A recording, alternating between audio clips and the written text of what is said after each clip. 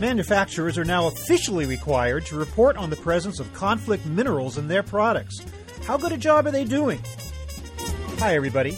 I'm Bob Bowman, Managing Editor of Supply Chain Brain, and this is episode 50 of the Supply Chain Brain podcast.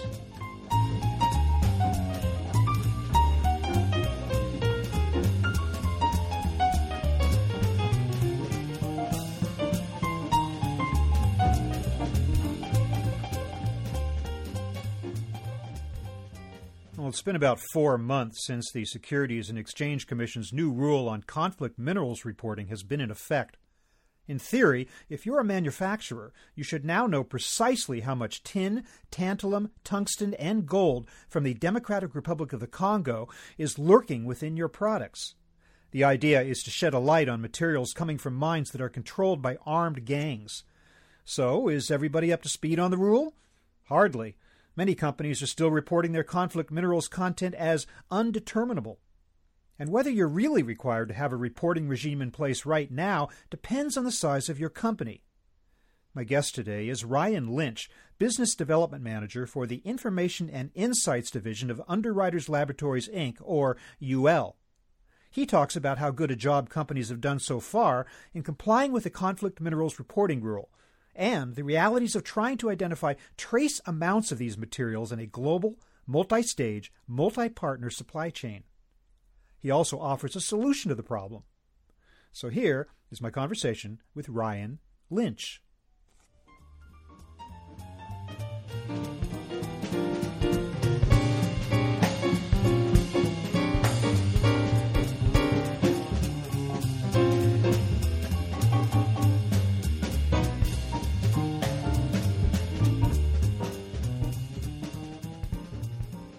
Ryan Lynch, welcome to the program. Thanks, Bob. Great to be here. So I want to talk about conflict minerals, which is a new regulation just coming down the pike from the Securities and Exchange Commission. What do you see right now as the biggest challenges that companies face in complying with that new SEC rule, which is from the Dodd-Frank law originally? What's the biggest challenge that they're facing? Well, the law is focused on disclosure, but I see the challenges less in the reporting part of this and more in the information gathering. First off, if you start with the fact that the minerals that this is focused on, tin, tungsten, tantalum, or gold, they're fungible once they're processed at the smelter. So, when I first approached this, I thought of, well, how do we actually trace a mineral back to its source after it's smelted down? Am I actually, trying to look at this molecule by molecule to see if the tin in my solder in my product came from which mine? Luckily, that's not the case. The industry addressed that pretty early on by establishing the conflict-free smelter program, which is a standardized way to manage this critical control point, being the smelter or the refiner. If you think about the scale and the complexity and the sheer number of components in the laptop you're probably using right now, and you decompose that into each underlying part and subcomponent and sub-subcomponent, and then try to first just to determine which of those parts contain these metals, tin, tungsten, tantalum, or gold, that's a big undertaking by itself that requires a great deal of time and expertise, both of which companies never have enough of. Then if you try to create a chain of custody that links each type of interrelated information, parts, products, suppliers, etc., so that you can establish and document those relationships from product to component and component to subcomponent and so on until you reach a point where you're able to confirm a relationship with the source of the information that you need, be that a certified smelter or an actual mine. That's a huge undertaking that relies on many, many interrelated parties and different types of interrelated information. And then try to gather the information related to conflict minerals from each of those parties, or more specifically, facilitate a process where those parties are collaborating with their direct business partners to gather and report the necessary information downstream, from party to party, and then try to interpret all that information as it cascades downstream, to where you are being the customer. That's a lot. And then you've got the challenge of trying to validate some of the claims that are being made from your supply chain. So that whole thing that I just described, that's the hardest part as far as I could see. Is that all, really? Yeah, that seems like that's a tremendous challenge that you just described. Although I would have thought, I thought that the real tracking or tracing aspect of it did take place at the smelter. Is that in fact the case? That's where you can determine where which mines that stuff came from, and after that, it's virtually impossible to tell. Right. So, there's been a big focus by the industry on managing that point in the supply chain. It's the thinnest point of the hourglass. And like I said, it's where the material essentially becomes fungible and you really can't trace it beyond that point. So there is a conflict-free smelter program that UL is an accredited auditor for that essentially does a chain of custody audit from the smelter back to the mine and looks at all the material on site and everything that comes in and everything that goes out and tries to associate all of that with documentation that takes it back to a credible mine. The whole industry is really reliant on that program, and that started pretty early on when this began to become a real thing. Even that said, you've still got from the mine back to the customer. There can be one or a dozen nodes in the network to try to trace this back to one of those certified mines. I think we've done a nice job of that with the platform that we've put together. You try it for a single component in a single product, and it feels really hard. Then you explode that out to hundreds or thousands of products and components and suppliers, and you get the idea of the challenge that people are faced with. When I first started to work with this particular project, I wasn't sure how possible or feasible that it was, but it feels a lot more feasible now that we've gotten further down the path. All right. So, what was the initial deadline? It was May of this year, was it not? That the companies first had to start filing reports of conflict minerals content in their supply chain. Correct. That first disclosure period was 2013, and then the disclosures were due in May. That was pushed back a bit till June, and now 2014 is the second reporting year. Years 1 and 2 for large companies, they have the ability to report undeterminable, and that was a way for to essentially accept how big this challenge is, and to be honest about the fact that people would be spending a lot of time gathering this type of information, but would probably find resistance or find gaps in information or experiment with new ways to gather it. So this year is the last year that large companies can still declare undeterminable. Smaller companies have years, 2 more years beyond that. But from when I speak with customers, they're very conscious of the fact that time frame runs out, and they want to be prepared to be able to have as clear and defendable of a declaration that they can. And at that point, there'll be a number of companies that are subject to private sector audits of their disclosures, and I think that's something that people are very conscious of and concerned about as well. They want to make sure that they've got enough of the right data to be able to defend a declaration that their CFO or officer of the company is signing off on. What's your impression of how successful companies were in meeting that first deadline? Did they come up with the necessary reports, or are there some laggards who haven't even got that far yet? I think there's just under 6,000 companies that have filed, which was actually pretty close to what was predicted. So from that perspective, it's good. Many of them have been purposely vague, and I don't want to make that sound overly critical. That's not my intent. I think the fact of the matter is that there aren't a whole lot of companies that have the necessary information to make a very clear and transparent and valid and auditable claim that their minerals are conflict-free. We're still pretty early in the process of gathering and validating that information. Like I mentioned, luckily the law gave that 2-year grace period to claim undeterminable, but the window's closing. At this point, I see a lot of companies who had relied on manual spreadsheets and email to gather that type of information are realizing that there's limits to how much that can scale, and they're starting to look at solutions like the one that we offer. So they're on their way, but they're not 100% there, even in terms of that first deadline necessarily. Yeah, I mean they've disclosed information, but there's still just a lot of gaps in information, and just a lot of work to do with something that's of this scale and complexity. And there's also, I think, the challenge of just integrating the reporting requirement into their everyday operations. I mean, it has to become almost second nature in an ongoing way. Do you think that companies are beginning to adjust in that manner, or is it still a tremendous effort that they're putting forward just to meet the requirement? I think people are still buried in trying to figure out how to gather the information. And I agree 100%. Anytime you've got some sort of risk management function, in particular with something like product risk and supply chain risk, which is big and complex and oftentimes outside of the walls of your own organization, mistakes that companies sometimes make are, they've got the compliance guys sitting in one cubicle on one side of the building and the sourcing or design or the engineering guys on the other side of the building, and they don't speak enough in many cases.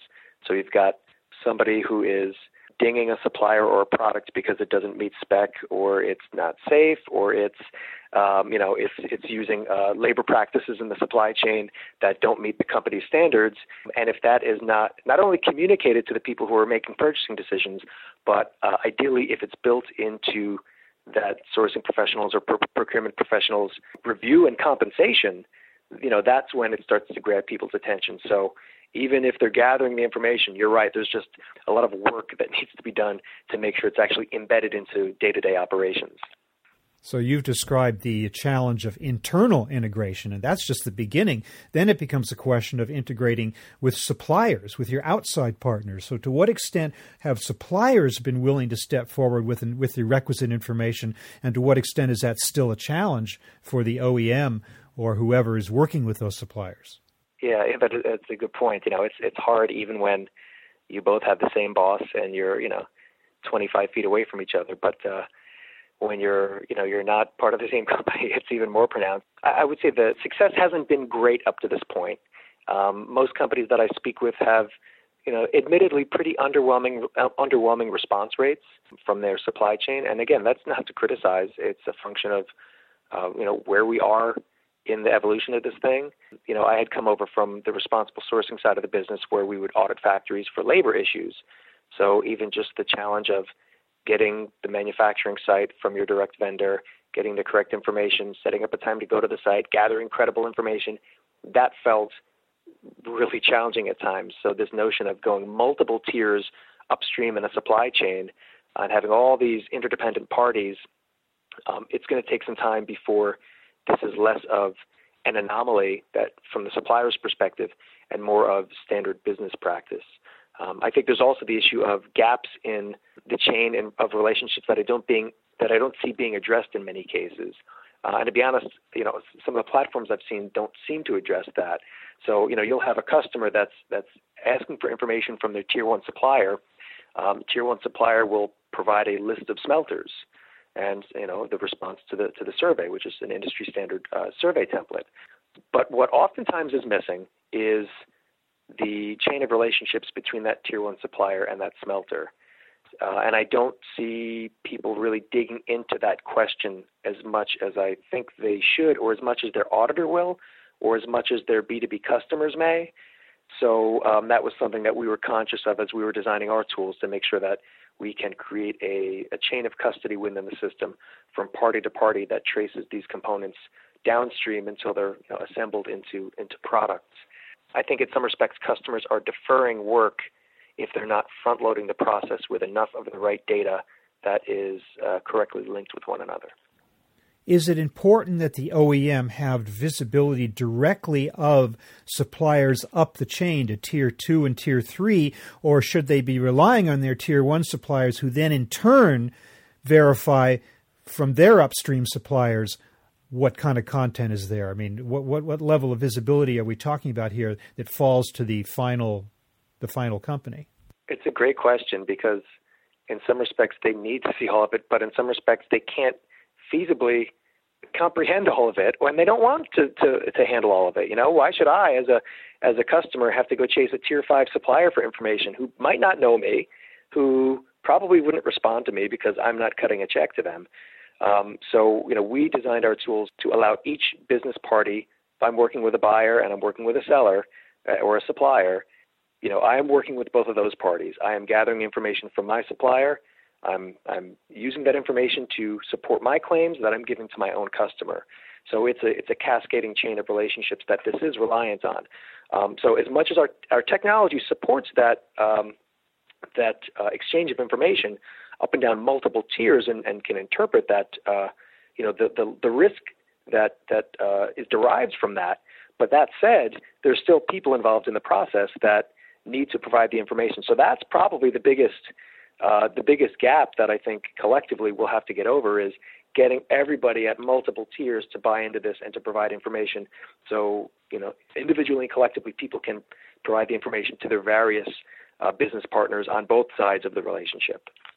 But are you saying that your approach deals with these relationships in a discrete manner? I mean, between the OEM and the Tier 1, and then you have another relationship between Tier 1 and Tier 2, and then Tier 2 and Tier 3, and on up the line. Is that the best way to address it, at least for now, or is it a more holistic type of approach that you are undertaking? Well, our perspective and the information we've gathered from customers and other, informed stakeholders is that the people will respond to their customer. So if I'm the customer at the top of the supply chain and I'm trying to prod a Tier 3 supplier to give me information, A, I don't have the bandwidth to police the whole world, and B, they probably won't be as responsive to me as the person who will withhold their payments if they don't get them the information that they need or switch suppliers, et cetera. So, this is really reliant on the leverage that a customer has over a supplier at whatever tier the supply chain is. And I think that'll take time to make this a standard business practice to where they'll have the confidence to potentially switch suppliers if a supplier is just being completely resistant. So if there's enough customers that are saying, yes, this is a cost of doing business with us, then that's when I think people will start to integrate it further into their own purchasing decisions. Right now, we're still pretty early, and I don't know if people have the confidence to do that. Do you think it's a problem at all that the SEC rule really has no teeth, that there's no actual penalty for failing to comply, right? I mean, not monetary penalty, or is there? Well, I think the penalty would be more related to false disclosures. So if you were to sort of follow the breadcrumb trail through the language of the law, it refers to other laws, and disclosing false information to the SEC, there's penalties and fines related to that. That said, I think the way the law was designed was closer to, I keep going back to the analogy of the California Transparency in Supply Chains Act, which came out a few years ago and is more focused on human trafficking and slavery in the supply chain. And that law is focused on disclosure. It's not focused on preventing human trafficking or slavery in your supply chain. You can disclose that, yes, my supply chain is a mess, but as long as you're disclosing, you're in compliance with the law. So what it's really relying on are those other parties to act as enforcers, consumers, B2B customers, institutional shareholders, NGO media, who then, once this information is brought to light, those would be the folks that would apply the pressure that ideally continues to move us in the right direction. So tell me a little bit about the concept of the platform. Is it in any way similar to kind of old style or previous approaches to create supplier portals? Is it a unified place where everybody feeds information in? What exactly is the nature of this platform that makes this reporting possible? Well, we extended this from a pre-existing platform that UL had acquired called WorkSmart. And that was built in 2006 and really focused on retailers and the chemical content or their formulated products. So soaps and floor cleaners, things like that. So there's federal and state laws that vary in some cases that require that various chemicals are handled and labeled and transported in certain ways, and that has gotten to be a whole lot of information that customers had difficulty getting their hands around. So, we had built this platform to gather that information, the chemical composition of the formulated products, and screen that against those requirements, and then provide information to the customers so they're in a position to handle those chemicals or chemical-based products in a way that's in compliance with federal and state laws.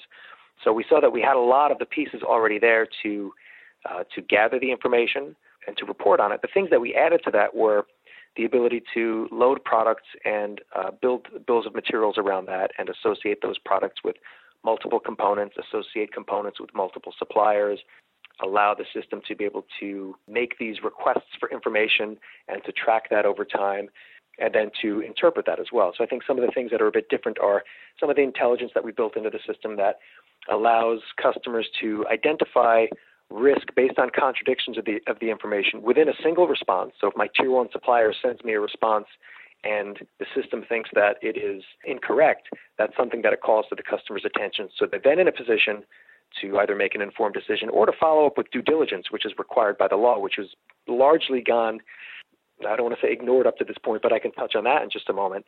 The other thing that we've done is allow the system to compare responses across multiple tiers of the supply chain and provide information to the customer that identifies potential risk or contradictions amongst those. So if my tier one supplier is making a claim that's not supported by the suppliers that they purchase from, well, that doesn't seem to make sense. So that's something that we'd call out to the customer. And again, that would be a candidate for due diligence on their end. So I think the ability to exchange information across these parties, the intelligence built into it, the ability to share with multiple customers, the ability to reach out to multiple suppliers, it's a bit more workflow as opposed to just sort of a portal where you would just sort of upload documents. But how do the red lights go off? I mean, how do you know that a piece of information you're getting might not be reliable? Is it because it's being compared against the same information from another source? Or what's the determination there? The system is looking at we're using the EICC survey, which is an industry standard survey that was created by the electronics industry, who were really at the vanguard of a lot of the work being done around the conflict minerals requirements. It will look at the responses of that survey. It will look at the choice of smelter and identify whether there's contradictions between the claims that someone's making versus the smelters that they're using. And it will also do the same thing, but across multiple parties, to identify where various claims from multiple suppliers aren't supporting one another. If you extend it out to its furthest point, if the claims being made by the various parties, don't make sense, we've put a lot of time into identifying where those contradictions might be.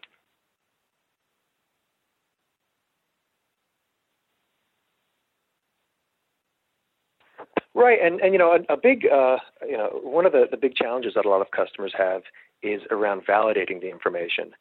So we still are really early in this process. We sort of collectively, and people are still having difficulty just gathering the information and starting to interpret it. So when the information comes back, people are now starting to ask the question, okay, something seems wrong, or I need to validate the information, or I don't trust this claim. Now what? So I think that's sort of a big question that's been out there in the industry.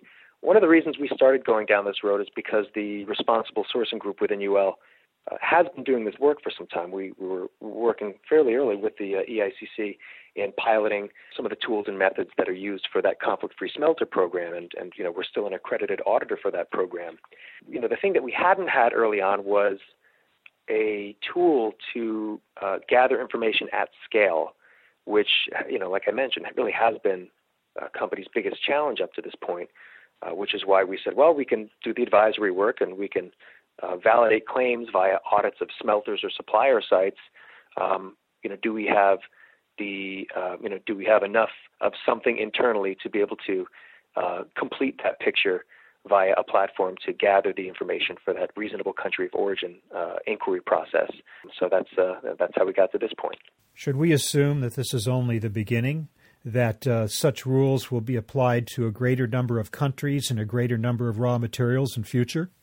Yeah, and I see this happening, in conflict minerals, but also with other sort of analogous examples. So, in conflict minerals, I know that there's proposed legislation in the EU. I've seen sort of outreach to local legislators in Canada and the UK to have similar laws. I can see the U.S. law or the EU legislation, if it's passed, being extended to other countries, such as Colombia. There have been some media exposure of the FARC and benefiting from tungsten. There's also been media write-ups about tin in Indonesia with human rights issues and safety issues. So it's possible that there's it's extended to other regions or potentially other minerals. But then I mentioned this earlier. We've got just tons of state and federal level regulation, even within the U.S., not to mention countries around the world. You look at something like California Prop 65 and Washington state laws related to children's products. And, whether it's conflict minerals or human rights in the supply chain or the environmental impact of products or the chemical content of products, there's just a lot of things that represent a lot of different types of risks in a lot of different types of products.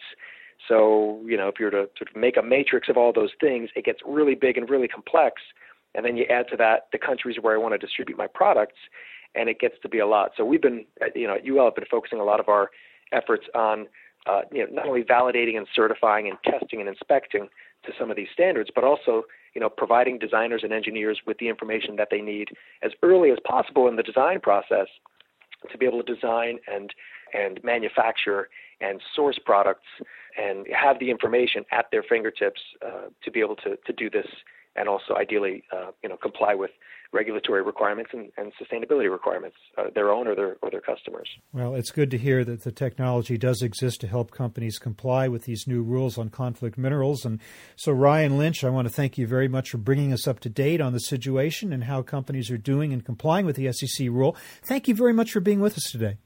Thanks for the opportunity. I enjoyed the discussion.